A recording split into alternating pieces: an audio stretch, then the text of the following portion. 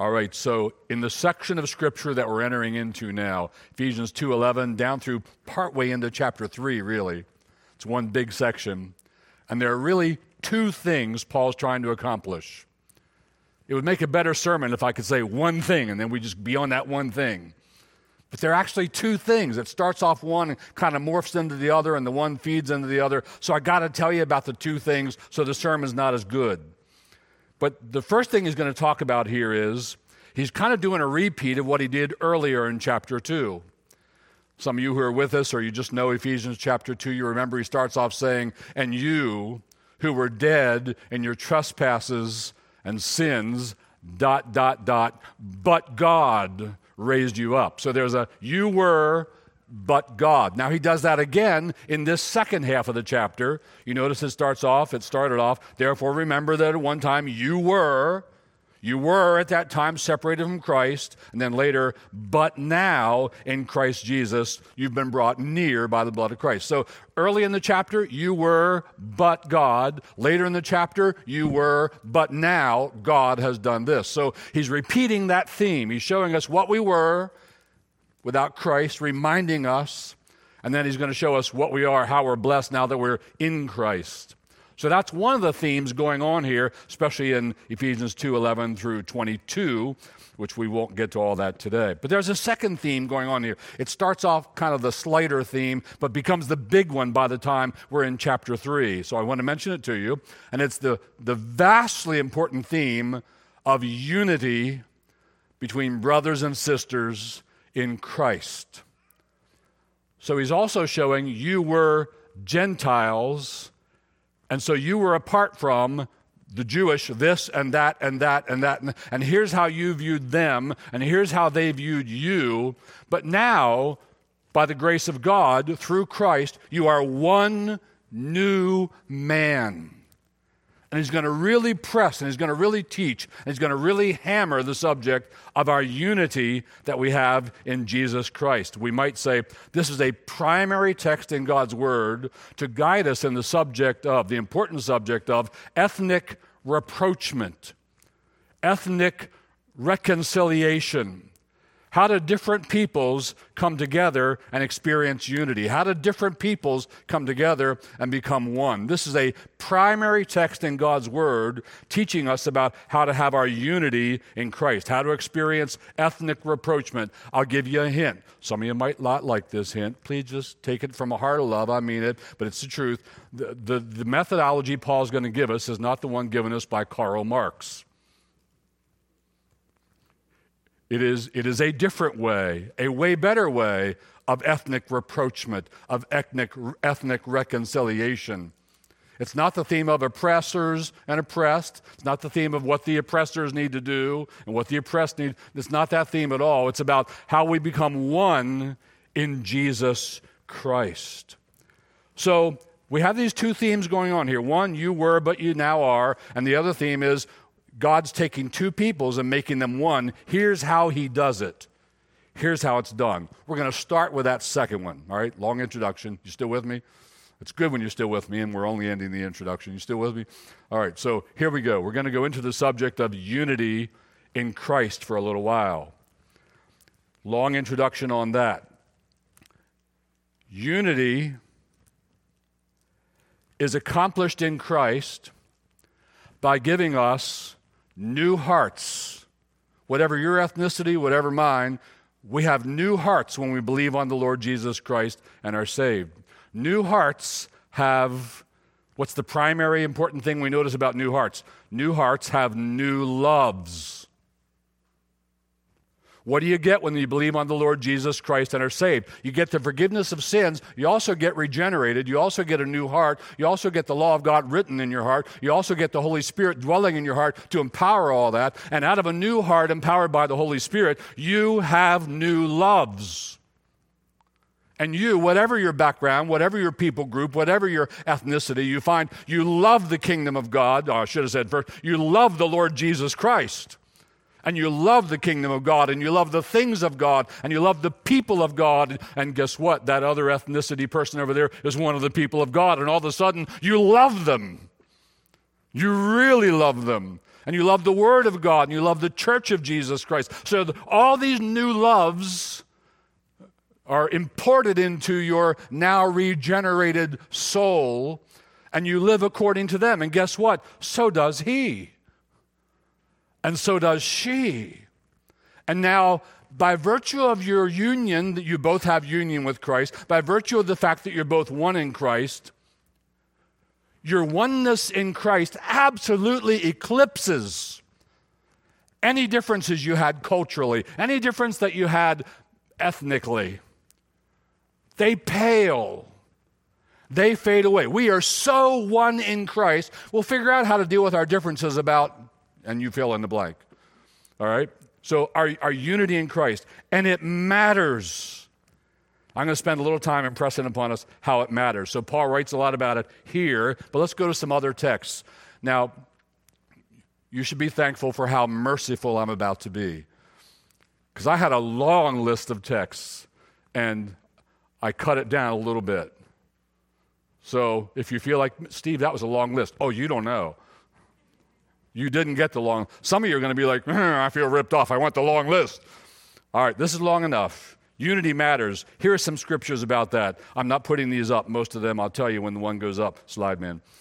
Psalm 133, verse 1. How good and pleasant it is when God's people live together in unity. Amen? How good it is. How pleasant it is. Anybody in this room had it otherwise? Been part of a church that lost its unity? Been part of a church where people drifted apart? Been part of a church where there were big differences? Yeah, it wasn't good. And it wasn't pleasant. But how good and how pleasant it is when God's people dwell together in unity. It's very important. It's much to be sought after. It's really valuable to the people of God. Maybe that's why in John chapter 17, our next text, Jesus prayed for it. He said, Father, even as you and I are one, I'm praying that they also may be one. I mean, how one are the Father and the Son? They're one. Right? They are one. And Jesus says that's the model, that's the picture for the kind of oneness I want my people to have with one another. Even as you and I are one, there's the model, that they also may be one in us. And here's a result that's supposed to come from that the world may know that you sent me. Like the world is supposed to say, how on earth do they pull that off? There are all these different people in that one place, and different backgrounds and ethnicities and things. How do they pull it off? They love one another. And they get together and lift their voices and sing together with one voice and one heart. How do they do that? They're supposed to say, maybe Jesus Christ is the Son of God. Maybe the gospel really does change people and give them love for other peoples of the earth. Or another important passage on unity, 1 Corinthians 12:13. 1 Corinthians 12:13. Somebody told me, we had some friends from the church over on Friday night, and they told me, when you read the passages and they're not up there, you go too fast, and I can't get it written down in my notes. Can you create an email that you'll send out that'll have all the passages in it or something? Or can you just slow down? Can you just maybe repeat it twice? Yeah, but the clock's running, and I got to end this sermon when the countdown clock is done. So I want to go fast. 1 Corinthians 12:13. For by one Spirit we are all baptized into one body, whether we be Jews who didn't like Gentiles, or Gentiles who didn't get Jews, whether we be bond or free, and we have all been made to drink of one Spirit. One. That's us, the body of Christ. Welcome to it. Or 1 Corinthians 1:10. 1 Corinthians 1:10. I appeal to you, brothers. Note how strong his appeal is. By the name of our Lord Jesus Christ.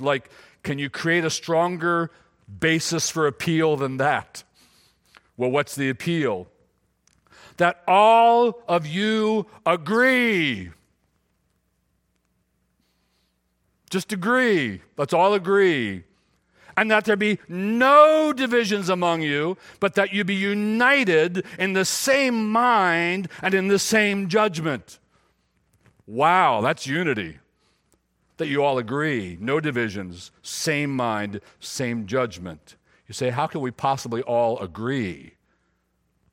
I mean, we're not a huge crowd, but if we all have to agree, it's going to be a church of like 2, Debbie and me, and I'm not sure she's going to make the cut either. So how are we all going to agree? There's so many issues. Well, we're going to agree that we will definitely agree on the core doctrines of the Christian faith, and we're going to agree that we can flex with each other on the others and love one another anyway. That'll work.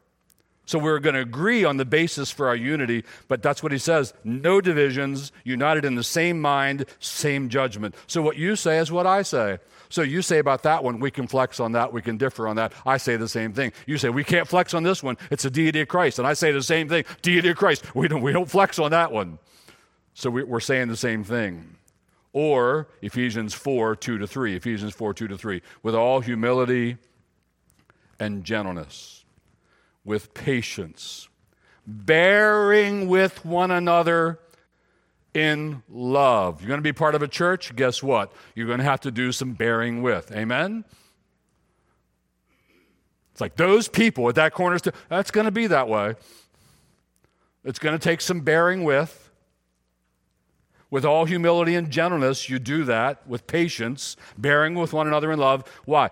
Eager to maintain the unity of the Spirit in the bond of peace.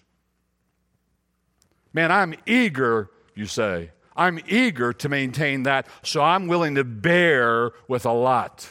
I'm willing to endure a lot. I'm willing to, Peter says love covers a multitude of sins. I have a big, thick blanket of love that I'm willing to throw over a whole multitude of sins at Cornerstone Church because I'm eager to maintain the unity of the Spirit in the bond of peace. Or Philippians 1:27. Philippians 1:27.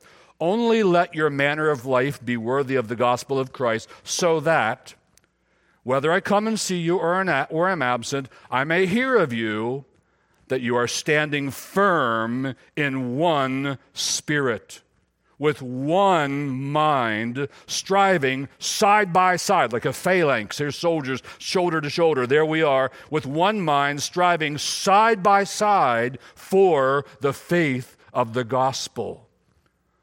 This is the will of God through Jesus Christ for us in Cornerstone Church, that we'd be like that army, that phalanx. We're shoulder to shoulder, man, standing together, striving together for the faith of the gospel, standing firm in one spirit. Or Philippians 2:2. We're almost done this long list, all right? Hang with me. Make my joy complete. Paul's in jail. He's aged. He can pull things like this. Hey, people, just make me happy, would you? Just make my joy complete. You say, well, the only proper motive is the love of God and to honor and glorify. Paul says, no, I'm going to give you a motive. It's make the aged apostle happy. All right, there are other ways to motivate people in the Word of God. Make my joy complete by being like-minded, having the same love. So the love you have for them is the love you have for them, is the love you have for them, is the love you have for them, is the love you have for me. It doesn't matter what their background, doesn't matter what your differences. They're eclipsed by, this isn't a political statement when I say it this way, they are trumped by, I don't mean a reference to a person there, all right? They're completely trumped by the unity that we have through Jesus Christ. Make my joy complete by being like-minded, having the same love, being one in spirit and of one mind. I mean, I think there's a theme here in the Word of God. Have you noticed it?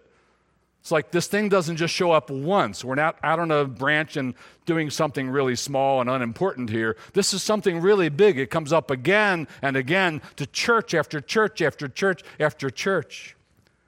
Romans 15, 5-7, the last one I'll read.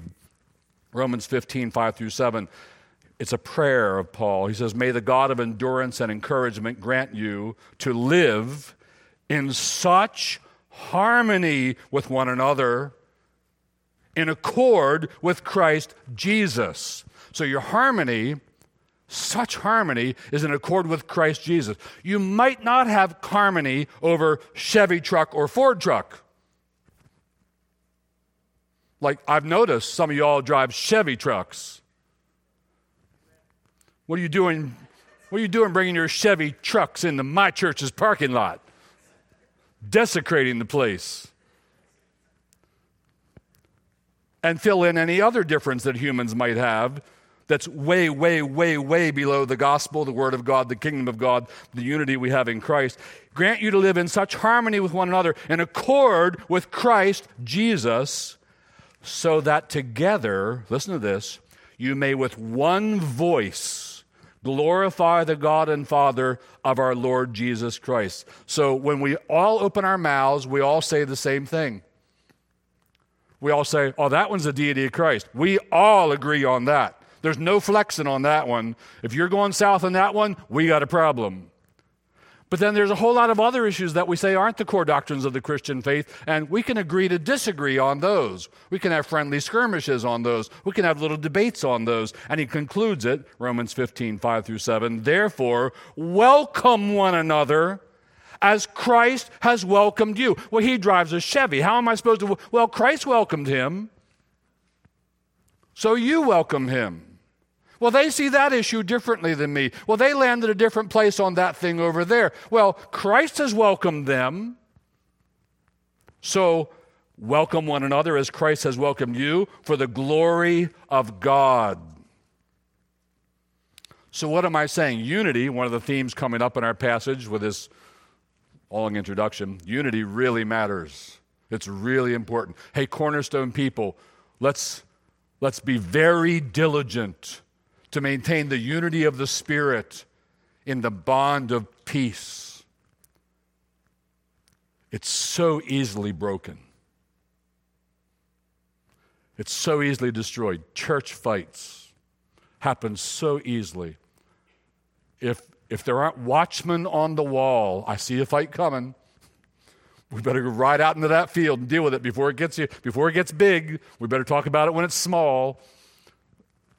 Church unity really matters. Well, why is Paul writing this to them? What was the big problem of unity in their day? Well, the biggest one was obviously what? Jew and Gentile. That was a big problem. And in many of these places, he identifies that as the problem. Now, are there any problems in our day? Yeah, how long do you have? How big or little do you want your list to be? By the way, some of the problems in our day that are allegedly big are, in my opinion, not near as big as some people with Marxist agendas want you to believe. All right? But it was a very big problem, Jew and Gentile. In short, Jews didn't like Gentiles, and Gentiles didn't like Jews. And Jews didn't want Gentiles, goyim, dogs, uncircumcised, in their church. Those people coming into our church, messing up our church, ruining our church. Like Johnny Gentile and family come in and they sit down in the pew, and mommy Jewish woman gets her kids and says, let's slide over here, kids. Like, ooh, Gentiles, we don't do that. That's what was going on. A good illustration of how Jews felt about Gentiles is found in the Old Testament prophet named Jonah.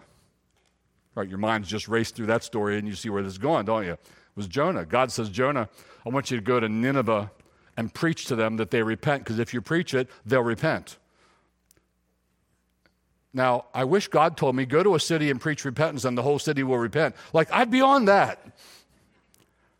Not Jonah.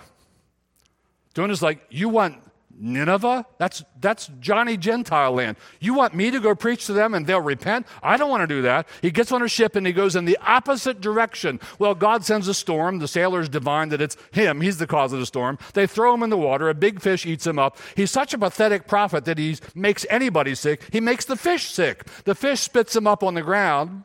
He goes to Nineveh reluctantly, grumping, and he preaches repent, and everybody in the city repents, and now he's disgusted. And now he's upset, and now he's all gloomy. And he goes and sits down outside the city, and he basically says, Lord, I told you they'd believe, and I don't want those people in my church. I don't want those people in my fellowship. He wasn't happy that the city repented. And that's a good example of how the Jewish person viewed the Gentile. Those people in our church? Oh no, they have to become completely Jewish first.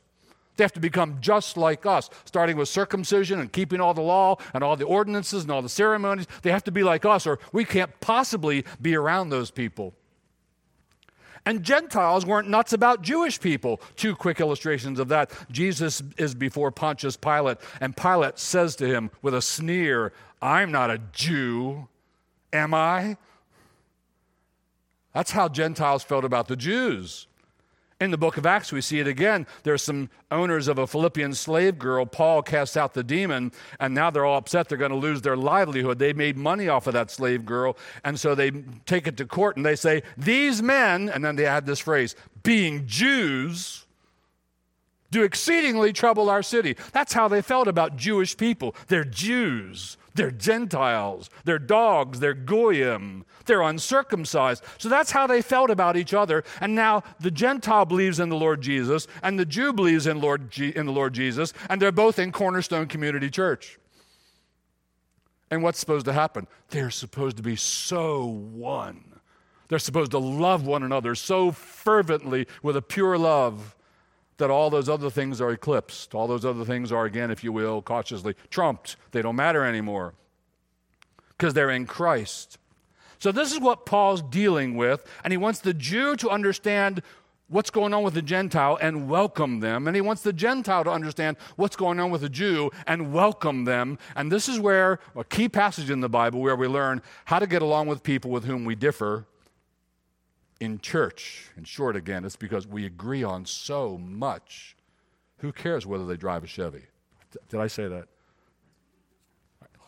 I did say that. So we're doing two things. We're seeing unity, how to have unity in church. We're also seeing you were, but now you are. Now we're going to focus more on the you were, but you are as we get into the text. Sorry for that long introduction. Can I go real long today? So here's what Paul's going to say. Here's what Paul wants the Gentile to praise God for. Let me give you a quick run through. Here's a slide that has 6 points on it if they all fit on one slide. Here we go. First, you Gentiles, you were called the uncircumcision. He's going to identify you that way. Second, you were separated from Christ. Third, you were aliens from the commonwealth, politeos, the political system of Israel. Fourth, you were strangers to the covenants of promise. Fifth, you were having no hope. And sixth, you were without God in the world. And so this is pretty much Gentile land in here. I can think of a couple Jewish people in our church who are in Christ, but it's mainly Gentile land here. This is all of us. This is most of y'all.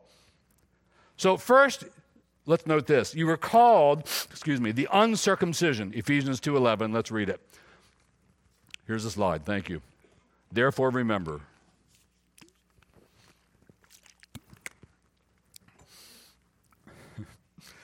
Just funny how many things I get comments on. That just reminded me again. Somebody actually commented to me, when you take the drink, you do it too fast.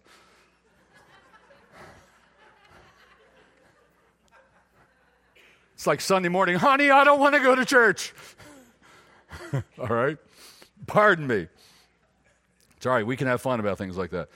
Ephesians 2:11, therefore remember that at one time, this is before you were saved, before you believed on the Lord Jesus, before you repented and turned to God, that God would be God to you. Therefore, remember that at that time, you, Gentiles in the flesh. Now, it's very important that you notice he starts to describe what it means to be a Gentile in the flesh. In your flesh, you're a Gentile, but in your soul, you're going to be something else before he's done.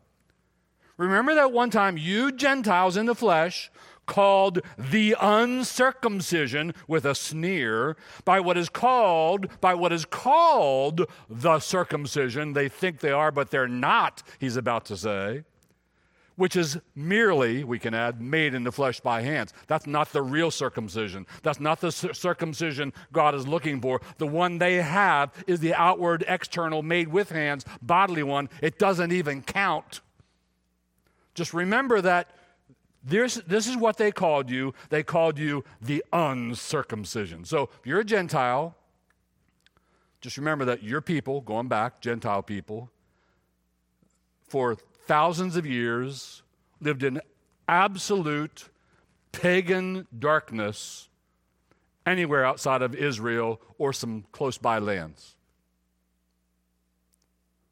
So if your people were like, I don't know what, if they were Anatolian, they lived in darkness, no prophets, no word of God, no gospel. Nineveh was blessed. They got the gospel. But most uncircumcised people were this. They were Gentiles in the flesh. The word Gentiles is the word goyim. It means the nations. So to the Jewish person, there's us, and then there's the nations. And they're all like the same thing. They're all barbarians. The word barbarian is onomatopoetic. It sounds like the thing it describes. It's bar, bar, bar. But they sound like, when they talk, they sound like they're saying bar, bar, bar, bar, bar, bar, bar. So let's call them the barbarians. That's where that word came from. And when a barbarian walked into your church, you could read everybody's lips, all the Jewish people's lips. They went, uncircumcised. Get the kids. Again, they called them dogs. All these were what we call ethnic slurs. So they said, we are the circumcision, and they are the uncircumcision. But Paul, notice he says, he slights it a little bit. He says, they are called. You were called the circumcision by what is called the circumcision. You were called by what is called the circumcision, which is only the one made in the flesh by hands. Okay, so what point is Paul making here? He wants to make a point on the way into what you were, but what you are now.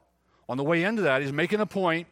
Here's how they viewed you. Here's how you maybe viewed yourself. You viewed yourself as like second-class citizen. I'm just a goyim. I'm just a dog. I'm just a Gentile. God's people look down on me. I'm a nobody. And Paul's about to say, let me correct their view of circumcision. So he's picking his words carefully, and he wants to say to us, the real circumcision is circumcision of give me the next word, the heart. It's circumcision of the heart.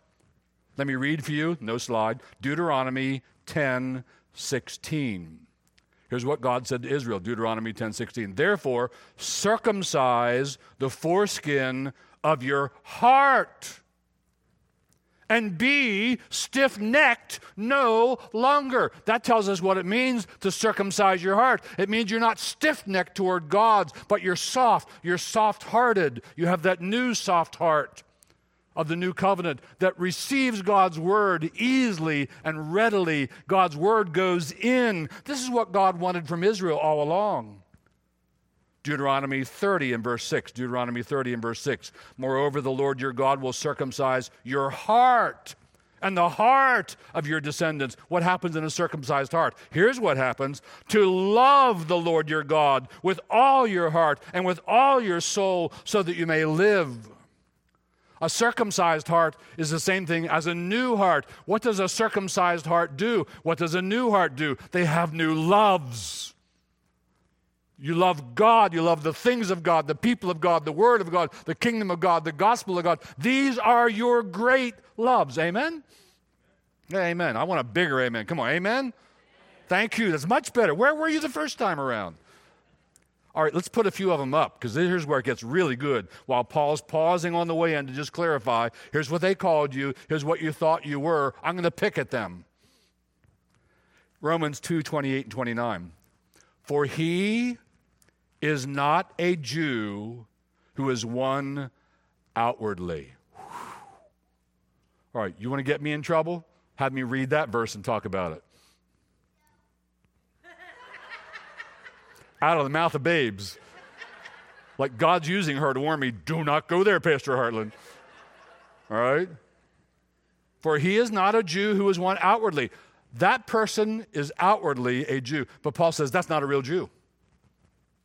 All right, the text says that. It's not me making this up. Nor is circumcision that which is outward in the flesh. Not only is that person not a Jew, he's not really circumcised. Oh yeah, I got the knife, 8 days. No, that's not real circumcision. But he is a Jew who is one inwardly, and circumcision is that of the heart in the spirit, not in the letter, whose praise is not from men, but from God. So, this is the kind of stuff that got Paul stoned. This is so radical. This is such an affront to the psyche of the Jewish person who took such pride in, I am circumcised. I am a Jew. And Paul says, no, you aren't. You really aren't. You're only the outward version, which isn't the real version. The real version is the one that has a new heart, a circumcised heart. The real version is the one that has believed on the Lord Jesus Christ and is saved, whether they come from Jewish blood or Gentile blood. It's a heart circumcision. He brings us out again in Colossians 2. Let's read that. Colossians 2:11. It's on a slide. In him also you, he's talking mainly to Gentiles, were circumcised with a circumcision made without hands, by putting off the body of the flesh. I don't love my sinful fleshy deeds anymore. I'm turning from them. I don't want to go in that way anymore. You heard some of that testimonies today. That's exactly what was happening there. By the circumcision of Christ. So here's a good place to ask you a question. Do you have the circumcision of Christ? Whether you're of Jewish blood or Gentile blood, it's not what I meant. Do you have the circumcision of Christ? Has he cut away the stony heart? Has he cut away the fleshy, sinful, fallen part of you that wants to, I love those sins.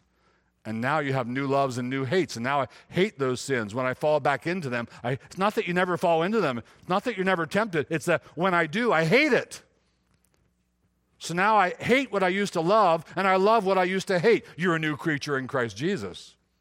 That's how that works. Philippians 3, verses 2 and 3. Philippians 3, verses 2 and 3. For we are the circumcision. Well, who?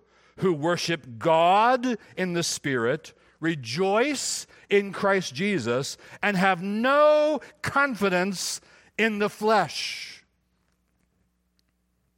We.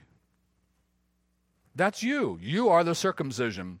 If you worship God in the Spirit, if you rejoice. Do any of you rejoice in Christ Jesus? Say amen. Yeah, you do, don't you? I can tell you do. And the Bible says, well, then you are the circumcision, and you have no confidence in the flesh. What's your confidence in? Salvation that is by grace alone, through faith alone, in Christ alone. Christ is my solid rock. Christ is my only hope. My only confidence is in his shed blood, his atoning sacrifice, and I've called upon his saving name. That's the sum of my confidence. You're the circumcision. So Paul starts off by saying, here's what you Gentiles were. Here's what they called you. You were the uncircumcised. And then he's going to go through a lot more, and he's going to say, they also viewed you as, let's go back to that list, please. Actually, go forward one slide, ma'am, because we got to bring this to a close. So you were called the circumcision. Next, we would look at, you were separated from Christ. Amen, were you, before you were a believer? Yeah, you were separated from Christ. You were aliens from the politeia of Israel. You were strangers to the covenants of promise, the Abrahamic covenant, the Mosaic covenant, the Davidic covenant, strangers to those, having no hope. That was us, right? And here's the worst, without God in the world. And then let's look at Ephesians 2:13. Hopefully you'll come back next week to hear it. So here's where it goes next. But now, in Christ Jesus, you who were once far off have been brought, what? Near. You have been brought near by the blood of Christ, near to God, near to the people of God, near to the kingdom of God, near to the word of God, near to the worship of God, near to everything you were far from, near to hope, near to God in the world. You were near, and you were brought there by the blood of Christ. Here's a closing question then for you. So is that you? Are you near? Have you been brought near to God through the blood of Christ? Have you been brought near to the people of God? Chevy driving, Ford driving, doesn't matter. Are you near? Have you been brought near to the covenants of promise? Let's take a nearness test. Let's devise the questions that should be on it. Do you have frequent thoughts of God? Do you love God? Do you love the Lord's Day? Do you love worshiping with the people of God? Do you love the Word of God? Do you love the gospel? Do you love baptisms? Do you love seeing somebody profess their salvation in Christ? What's your nearness number? Great old hymn, Nearer My God to Thee. And no matter how near you get, there's always room to get more near. So what we really want is to be near to God. And you can be near to God. And it's wonderful to be near to God by simply believing on the Lord Jesus Christ, turning to Him that He may be your God. So I'm going to lead you in prayer now. Would you pray with me? If you're not yet near to God, but you want to be near to God, please pray with me. The words aren't the thing that matters. It's your heart. You can recite these words with me. If God doesn't have your heart, it's meaningless. If you recite slightly different words, it doesn't matter. It's your heart, all right? But would you pray with me that God might have your heart and that you would draw near to Him through Jesus Christ? Let's bow and pray together. Father, thank you for this time in your presence, and we pray that your word will come with power to those who are not yet near to you through the blood of Christ. We pray that you will draw them. Lord Jesus, draw them to yourself even now. Put it in their hearts to turn to you, to bow before you, that you will be their Lord, their God, to believe upon you, to call upon your saving name.